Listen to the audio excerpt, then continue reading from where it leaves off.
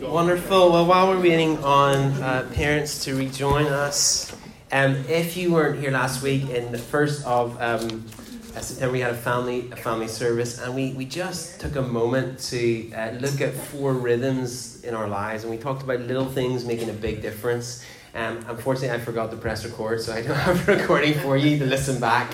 But one of the things we encourage people to do, which you may have done or may not have done, is to think through some of these 4 rhythms that we talk about often.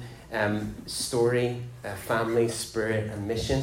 And we talked about taking maybe one practice or one action or one activity that we could do as individuals, as families, as friends together that would actually lead to a massive change in our lives and in the people around us. And we talked about how big change, God of the dramatic, God of the encounter, which we anticipate and expect Him to do much of that in 2023. I'm actually really expecting for that. But His inbreaking of power is built on small, simple decisions that we take every day to submit and surrender our lives to Jesus. And so this is just a real practical tool to do that. So if you want to grab one, I'm going to set them on the seat over there. You're very welcome to. What we're going to be doing over the next 4 weeks is just taking one of those each and just unpacking what does that look like for us as a community, as individuals, as people in this world. I've got so much buzzing in my heart, my mind can't quite keep up at the moment, so I'm going to try and articulate all that is on my heart. But for me personally, there's this call back or call to reorientate afresh to the simple good news of Jesus and His kingdom in every area of my life. And in a world that is complicated to navigate at times, we want to be people that do that. And so this morning, we're going to unpack the first one, but I'll leave those there. You can take them and grab them now, or you can do it afterwards. There you go. Cool. You all right? What I want to do, and my goal for this morning, is that you would leave with a passion and appetite and hunger to get into the scriptures, the Bible, afresh. That there would be something that you leave with that would just be lit inside of you that would be like, I need this in my life. I need the story of God regularly encountered in the scripture. And that where you've maybe felt like that's a tricky rhythm or that's not easy for you or not life-giving for you, that God in His grace and mercy, through the power of the Holy Spirit, who is the one that awakens the scriptures to us, would actually do something in you that would make it alive again. And that's my heart, that's my prayer, and that you would value and have a view of the scriptures as something beautiful, sacred, and powerful in your life. So that's my goal. Whether we get there, I don't know, but the Holy Spirit's with me, so He will back it up if I make a mess of it, no problem. So let me pray and ask Him just to do that, and apologize for me undermining myself in the process. God, I thank You that You are King, and Lord, that You are good, and that You are with us all the time. Lord, Your story is the most incredible, profound, life-altering thing I've ever encountered, and Your word is a gift to us. I pray this morning in a world that's difficult, challenging at times to navigate, I pray that You would awaken our hearts afresh to the beauty of Your story contained in the Bible. It would be life to us, and it would be beauty to us, and it would be transformative for us. Amen.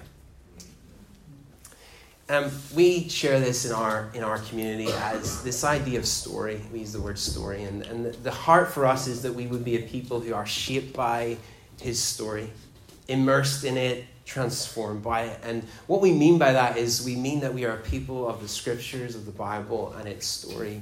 And that story finds its meaning and its center point in the good news of Jesus and His kingdom. And what I want to do this morning is just unpack what it looks like for us to live under that story.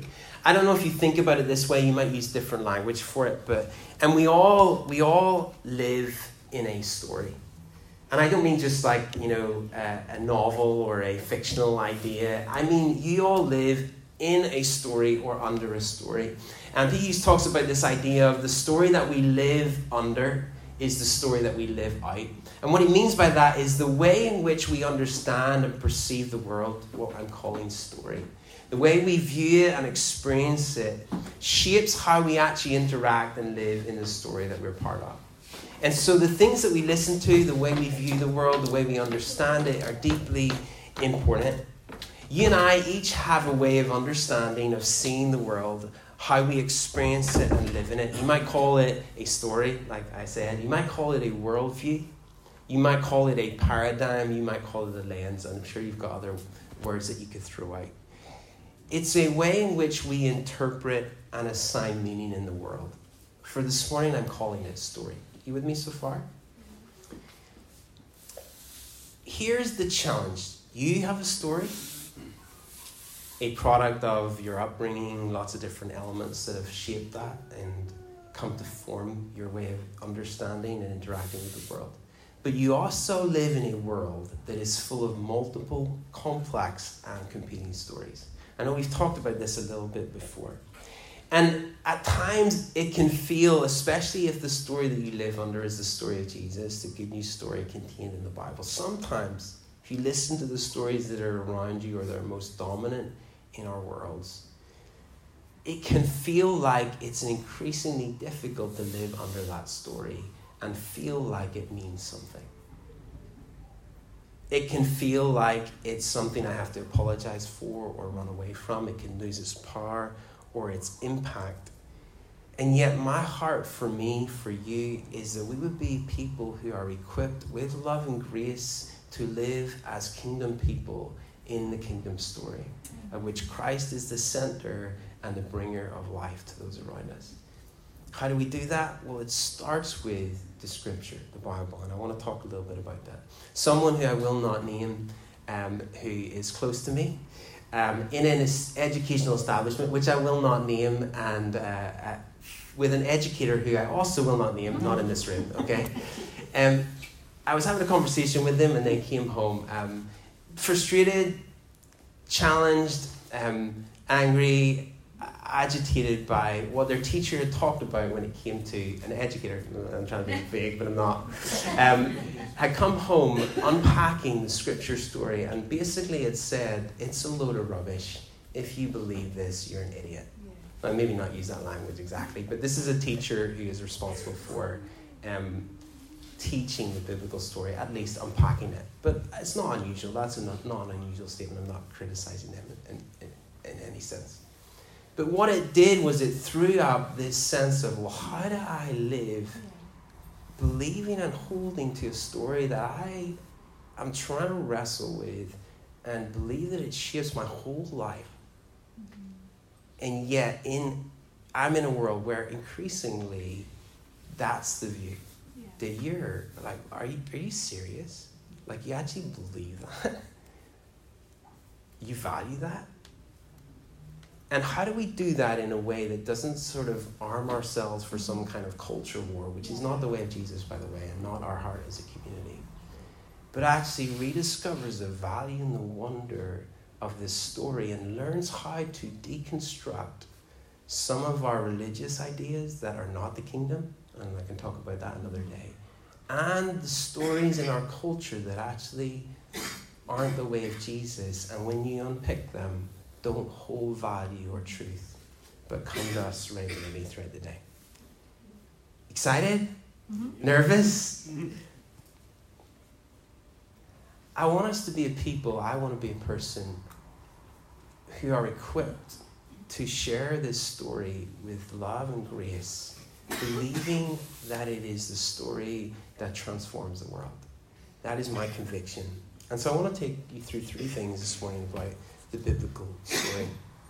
And I can't do all that I want to do in this moment.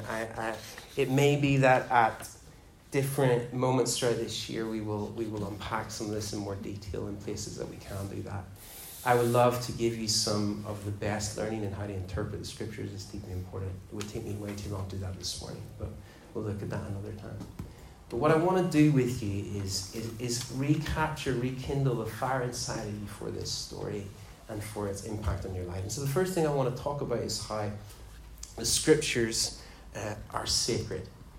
The scriptures are sacred. I don't know if that's something that you feel or have learned to be true. Maybe you don't feel that or believe that, and that's okay. But I'll be upfront with you. I love the Bible. It has been something that I've wrestled with at different moments in my life, that I've wondered and questioned and sought to unravel and unpack. But it has become something that I deeply love and value and need in my life. Doesn't mean I'm always great at reading it, but I try where possible to embrace and immerse my life in its story and in its pages. And so I'm coming from that viewpoint, obviously biased, but maybe you're here and knew that already because we're in a church. I believe truly and wholeheartedly it is the one true story of the one true King. I read, and I've read a good bit of other stories, and I've never come across anything quite like the story of Jesus contained in the scripture. And the more and more I read and study and engage with the themes of the Bible as we interpret it and try and contextualize and all the things and pieces that we need to do, it every time is overwhelming me, the wonder of how this one unified story that leads to Jesus is unlike any other. Yeah. It might come as no surprise to you then, if that is my heart, that we also are part of a community, a church community that loves the scriptures, that seek to understand and interpret and apply them in our lives in a way that actually leads to real and profound change. We want to be a people, as I've mentioned already, that are immersed in and shaped by this story, his story, the good news of Jesus and his way, which we call, or isn't called in the Gospels, the kingdom of God. And for us at the Vineyard, the network that we are part of, we have a high view of the Bible and the scripture. We come from a tradition across the church that believe it has authority for life and purpose. And one of our key values is when we come to a question, we ask the question, what does the scripture say? And we unpack that in community and we wrestle with that together. For us, rightly handling the Bible or the scriptures is a sacred entrustment, one that we do with humility, in submission to others, through relationships, and with a healthy sense of the fear of the Lord. We believe it to hold authority for life across every generation, culture, and movement. I want to read a couple of scriptures that you may be familiar with. These are letters of Paul, leading a young leader called Timothy, entrusting him with something. And he says this, what you have heard from me in the presence of many witnesses. He's talking about the unpacking of the good news story of Jesus and of his teachings as revealed through the scriptures. He says this, what you have heard from me in the presence of many witnesses, entrust to faithful people who will be able to teach others also. He's saying, look, what I have entrusted to you, something important, sacred, valuable, entrust that to others who will be faithful in handling it and able to teach and entrust it to others. Holding the story, living in the story, teaching and entrusting the story to others. That is part of what it means to disciple and live in the way of Jesus. And then he says specifically to Timothy, he says, make every effort to present yourself approved to God, an unashamed workman who accurately handles the word of truth. He's encouraging him to say, look, I am entrusting something to you. This is important. Look after it. And yet I know and I get and I'm fully aware that in this world, in the many understandings and complex competing stories that we have, it's not always easy to hold to the scripture story as sacred in this cultural moment. And it requires sensitivity and respect in how we examine, interpret, and understand it. And I deeply hold those things. And if you know me, you hope you've got that from me. And the first thing is really important, that we understand that the text is sacred, and I'm going to talk a little bit about that in a moment. The scriptures are sacred, but each of us comes to that with a story, a worldview, a lens. You and me, RE teachers in the classroom, people from different cultural backgrounds, they come to something with a lens. They're not interpreting that independently. They have a viewpoint which they read onto the text. And so we all have that. And part of interpreting and living under this story is we come to this text with a holy sacredness, but we also recognize that we are not neutral when we read it.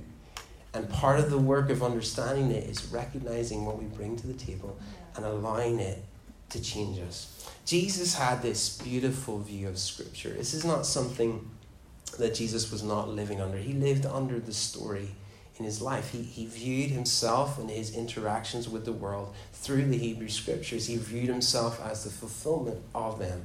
He interpreted the prophetic, the Torah, which is the first 5 books of the Bible, as an extension of that story and as the fulfillment of it. And then the early New Testament writers did exactly the same. They took the scripture story and they began to interpret who they understand Jesus to be in the story and what it meant for that story to continue. And I don't know if you know this, and I stole this from someone else, I think it was Pete Hughes, but when you were growing up in the early century Palestine, and Jesus most likely would have been this, your school system was very different than what it is now. Anybody remember their first day at school?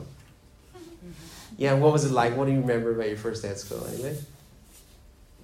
Were you excited? Horrendous for somebody? Catherine, you remember it clearly? Yeah, I remember feeling quite small. Yeah? But I also have a bag, a little case that I remember. I Oh, don't know if I wow. could have my own little bag. That's so cool. Important. Kale, can you remember anything? I was really scared of the headmaster. Oh, yeah? That's a good thing, is it? Yeah? Your parents are happy about that? Yeah, so like you remember your first day of school. Well, in early century Palestine, the schooling system, primary school, would have been a very different way of doing things. And on their first day, the school was called Beth Sefer, which means literally house of the book. On their first day of school, you were given a slate. Most of you didn't get a slate on your first day of school. We're not that old, are we? Anyway, I don't want to embarrass anybody. I don't think we're well past that. But you would have received a slate, and on your first day of school, you would have you were going to be learning on that slate the Hebrew alphabet. You would have learned how to read and write. You would have learned to read and memorize the entire Torah. So by age 10 or 11, you would have left school and gone into either further education for a few people, but mostly you would have gone into a profession like carpentry or tent making or something like that, into your home's profession. But by the end of that period, you would have memorized the entire first 5 books of the Bible, which is incredible. Capacity for memory. Anyway, that's a whole other train of thought. But day 1 of primary school, Beth Sefer, House of the Book, was a special day.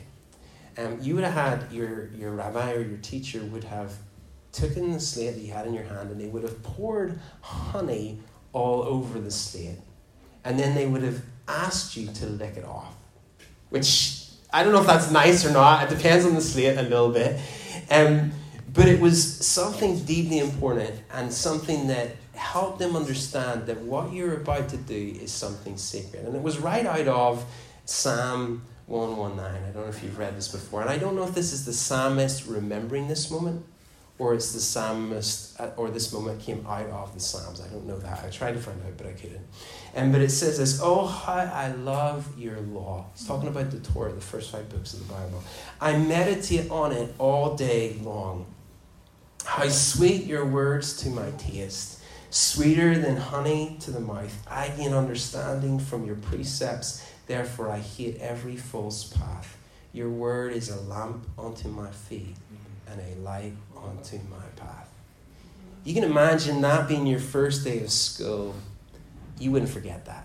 Like, that's a moment. And what is it that worldview or that story is instilling? This is a sacred thing that you are being entrusted with. And so Jesus would have grown up with that view of the scriptures. He interpreted himself through the story. When he first is resurrected and is engaging with the disciples, so many of the texts talk about how he unpacked the story from Moses, that's the books of the Torah that he would have known, and all of his disciples would have probably known by heart, unpacked from the story and told his story through it. And I always would love to be a fly on the wall in those moments. But the disciples would have cherished the commands of God. They were the means of life. It was a sacred thing. There was a sacredness and a reverence towards Scripture that I want to recapture. In many traditions, and maybe we'll do this for a time, I don't know, people stand for the reading of God's Word. It's a mark of respect and honor that this is something that has life and power. The Scripture is sacred. And yet we come to it with all sorts of ideas and lenses and worldviews. And I've discovered this to be true of me. I'm sure at times it is true of you. We all tend to interpret God's reality contained in the Scriptures through our reality.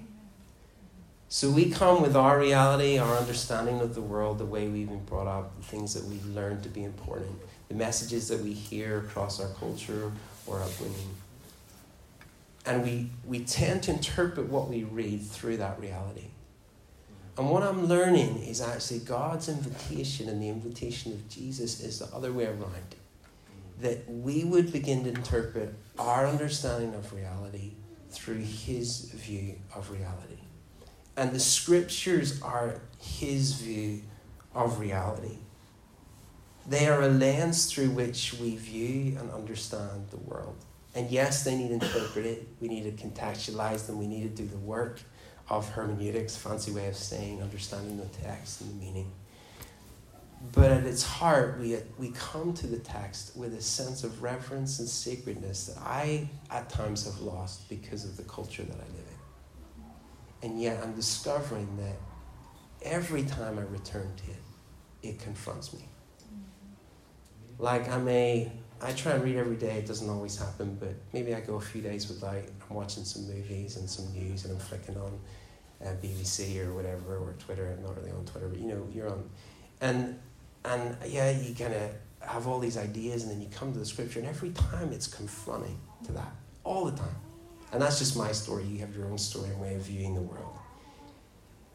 And it's stirring and it's beautiful. And here's how I was trying to understand this, and take it or leave it. And we must not hallow, like treat as sacred, hallow our worldview and disdain the scripture.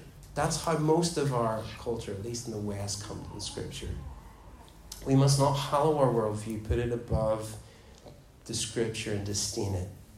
We must not hallow our worldview and read it onto the text or onto the scripture so that it says what we want it to say. We must hallow the scripture interpreted with an understanding that we hold a worldview through our relationship with the Spirit and with one another. That's not easy. It's not complex. I'm not going to be able to do that all this morning, but I just want to give us some kind of grounding principles for how we unpack this together. I want you to be equipped, not just to take my word for it. Second thing I want to share, the scripture is sacred. The scripture is a story. And I've already been kind of talking a little bit about this, but the biblical account is a lens, a story that enables us to see the world as God sees the world.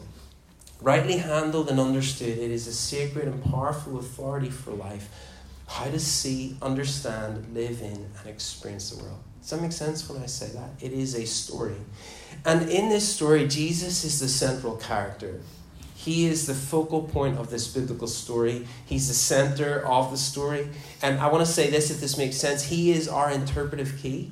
What I mean by that is he is the one through whom we interpret the rest of the story and the writings that we have. And his core message, the kingdom of God, what we often say as the way of Jesus, is the way in which we view and come to the text. We understand the life, the ministry, and the teachings of Jesus as showing us what God's way, the kingdom of God or the kingdom of heaven is like.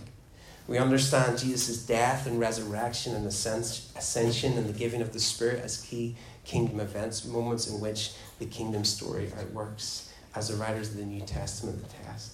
And I could speak for hours, and sometimes I have, on the kingdom and on the way of Jesus, and we hope to continue to do that. That's not for today. But that's why we spent a bit of time trying to unpack the story together, what it means that the world is made beautiful, what the story says about it being broken, what it means that Jesus has come to bring healing to the world and that one day the world will be whole. We're trying to set some foundations for the biblical story and give tools to one another to engage with the complex and competing narratives that we have around us. And the way of Jesus, this idea of the good news of Jesus and his kingdom, what the early Testament writers called the kingdom of God, or the kingdom of heaven, or in John's gospel, life unto the age, or in Paul's writings, salvation or grace by faith. It's the same thing they're all talking about. It's not simply an idea. It's a way. It's a way of life. A way of living in the world, of seeing the world, of interacting with the world. It is a way that transforms and affects every part of our lives, our minds, our bodies, our emotions, our spirit. It's not something that we do on a Sunday or somewhere when we feel like it is actually the invitation of the kingdom and the invitation of Jesus to all of his disciples was not like, okay, here's another idea to put into all the stories that you have, see what you think. It was like, leave this, come follow me. And the early Testament writers, one of the writers of the Hebrews, puts it this way. He says, let's leave the foundational teachings of Christ and go on to maturity. And some of the things he says, the first one is this, the teachings of repentance from dead works and faith towards God. It's like a dying to our way of seeing the world and a coming under his way of viewing the world over and over and over again. And I find that every time to be a source of life. You with me so far? I know this is like intense for January, but I hope you're hearing my passion. I hope it's stirring something in you. I hope it's helpful. Here's the challenge, and I've mentioned this, but here's the challenge. It's not the only story out there. Our world, I've already said this, is full of ideas, ideologies. And an ideology is like a mental map or a system of ideas and ideals, especially one that forms maybe our political, cultural, economic ideas. But it's any system of ideas that interprets the world around us. And there are many. Our world has a system of ideas, not just one. Depending on our cultural upbringing or our experience, we have a system of ideas which we have grown up in and live in. They shape how we understand often, how we see, how we experience and interact with the world. And none of them appeared in a vacuum. And I would love nothing more than to do a deep dive in cultural theory with you this morning. It is my favourite thing, but it's not helpful. And it would bore most of you and lose the rest of you, so we'll leave it there. But these stories did not come about in a vacuum. Every story is underpinned by a set of ideas that came from somewhere. It might have been a movement. It might have been a key event. It might have been a key set of thinkers. None of these stories are neutral. None of them appear without a system of ideas. But here's the challenge. We don't hear them like that. The way we hear ideas, ideology, and stories is in sound bites or 8-second clips, or things that sound good, that pull on our heart, and that maybe have a level of truth in them, but we never are told to unpack or wrestle with the story, to question, what does that actually mean? And part of living in this story is not only challenging some of our religious ideals. Many of us grew up in religious settings that didn't interpret the story of the scripture well, and we had to unravel it and rediscover the wonder of the story. Not all of it, just some. But we need to do the same with some of our cultural worldviews and ideas. I thought of a few, if you're still with me for a moment. Some religious ones, some not, just to illustrate what this is. These are just ones that I've heard, some recently, some, and you may have heard them, and you probably have your own. But let me give you an example of these kind of sound bites. So first one I have is a friend of mine who said to me, God helps those who help themselves. You ever heard that? Yeah? You ever been brought up being told that? And your parents, don't tell me. Did your parents say that? God helps those who help themselves. Okay? What I've discovered, and I don't know if this is a particular religious background thing, but when you unpick that idea, which sounds good, it sounds like, okay, you need to take responsibility for life. There's definitely some truth in it. But at its heart, it underpins a story that has much more to do with a certain work ethic and a way of achieving what you want in life and God having your back than it does about the good news story. And yet we drink this and say, yeah, you're right. God helps those who help themselves. But when you unpack that, it's not necessarily the story. Do you understand what I'm trying to get at? Let me give you another one. Everything happens for a reason. You ever had that? I've said it. I've said it before. I hear it all the time.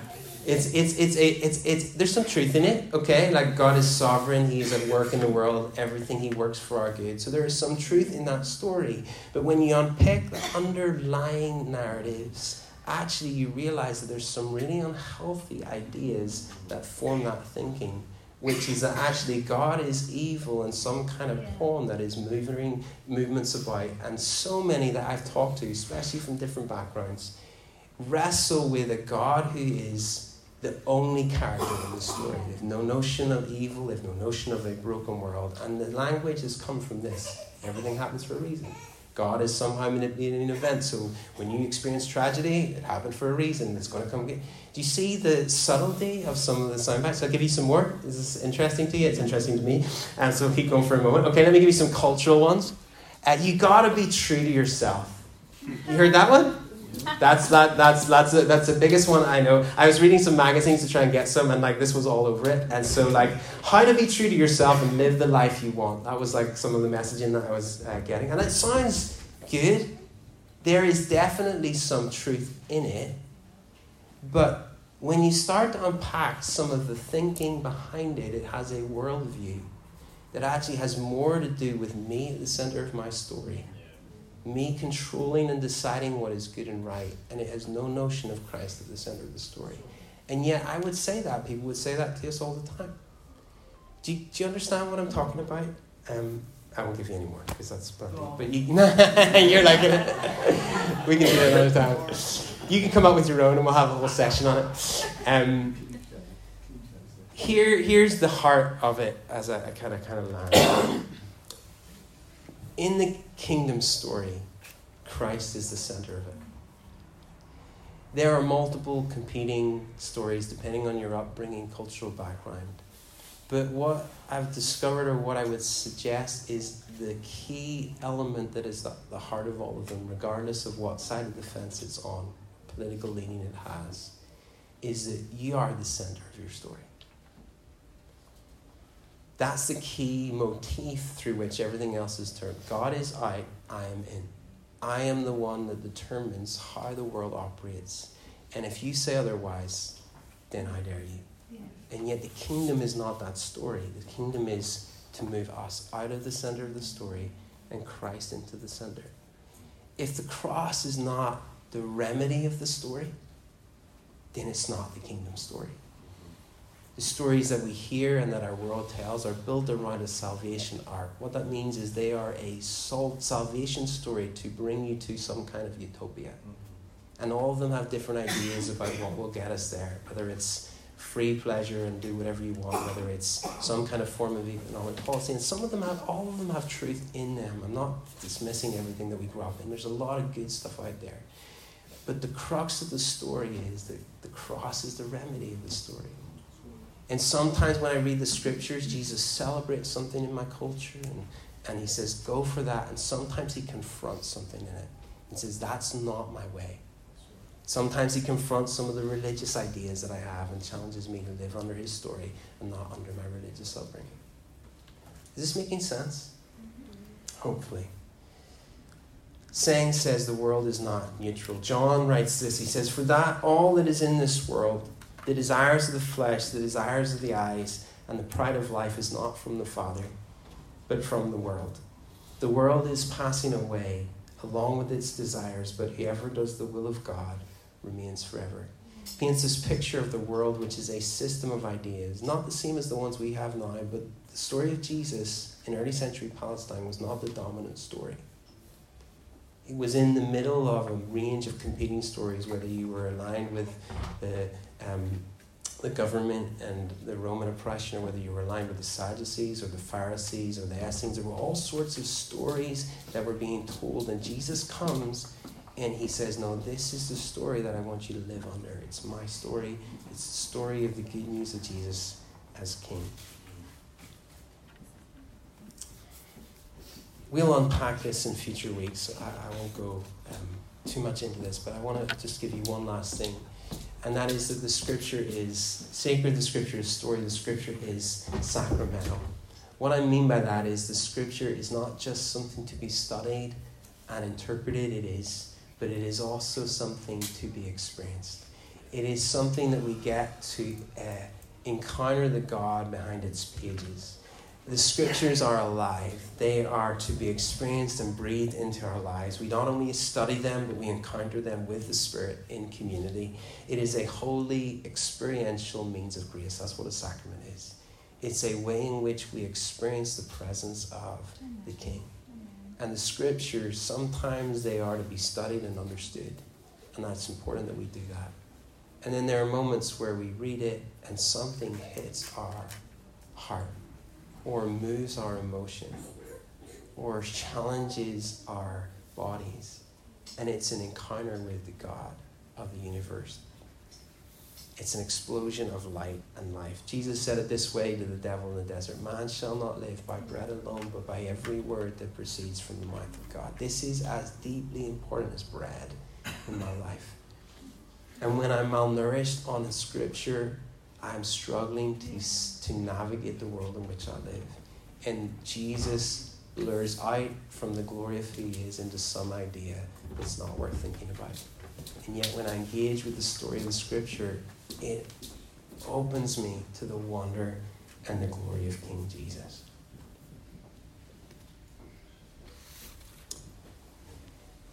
First one of these is make a plan to get into Scripture. That's my response for this morning. And I'm going to pray for us a minute because I felt like there were some things particularly that we wanted to pray for. But I just want to give you a moment and an action to do this week if you haven't already done it. Do something that gets you into Scripture as often as you can. If daily's too much, start weekly. Start small. Make it doable. Make it something that you enjoy and can encounter. And just do it over and over again. If you don't do this normally, take it 5 minutes. Don't like say, I'm going to read through all of Genesis this week and then you burn out. Take something small. If you struggle to read, listen to it. Watch the Bible Project videos. Take something that's helpful, some really helpful tools, or the Bible Project, getting a YouVersion or a Bible on your phone, signing up to a plan. Find you can do a plan with somebody else. Maybe you can do it with a friend or a family if you find that difficult. Maybe you read the Gospels. Maybe you read a psalm. It doesn't matter. Just find some way for you to engage with Scripture as often as you can. And I guarantee you it will be like honey in your lips. Might not be like that every day. Some days you might be like, I don't understand. Some days you'll be like, oh, this is hard. But over time you'll begin to discover that it's light to your path and a lamp unto your feet. And it'll begin to guide you in a way that most people don't know how to navigate. And I mean this with the utmost humility and respect for every person in this world. Most people don't have a clue how to do life, even us. But I'm increasingly convinced that in the story of Jesus in the Scripture is a way of life that is unlike any other. It is not easy. You cannot pick and choose it. It is an all-in immersive kind of life. And yet, I don't know of any other kind of way that does what it does. That's me. Can I pray for us? Why don't you put your hands out or your hands on your heart? My first idea was to have little slates of honey for you to lick, but it didn't kind of work out, so you can just imagine that.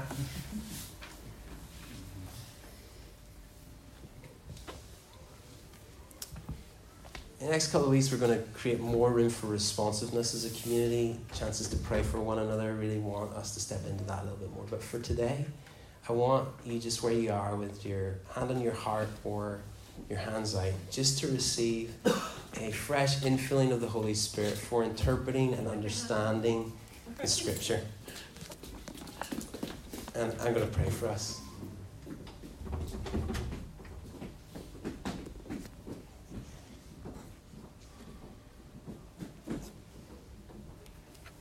I want to pray for our young people. A lot of this wrestling and rediscoveries come out of conversations with Eli and others that just, it's a difficult world to navigate. And maybe that's just a parent thing, but it is. And yet, I think God is looking for people who are hungry for the Scriptures, who love the world in which they're in, but are not of it. And so I want to pray for you guys first, if that's okay.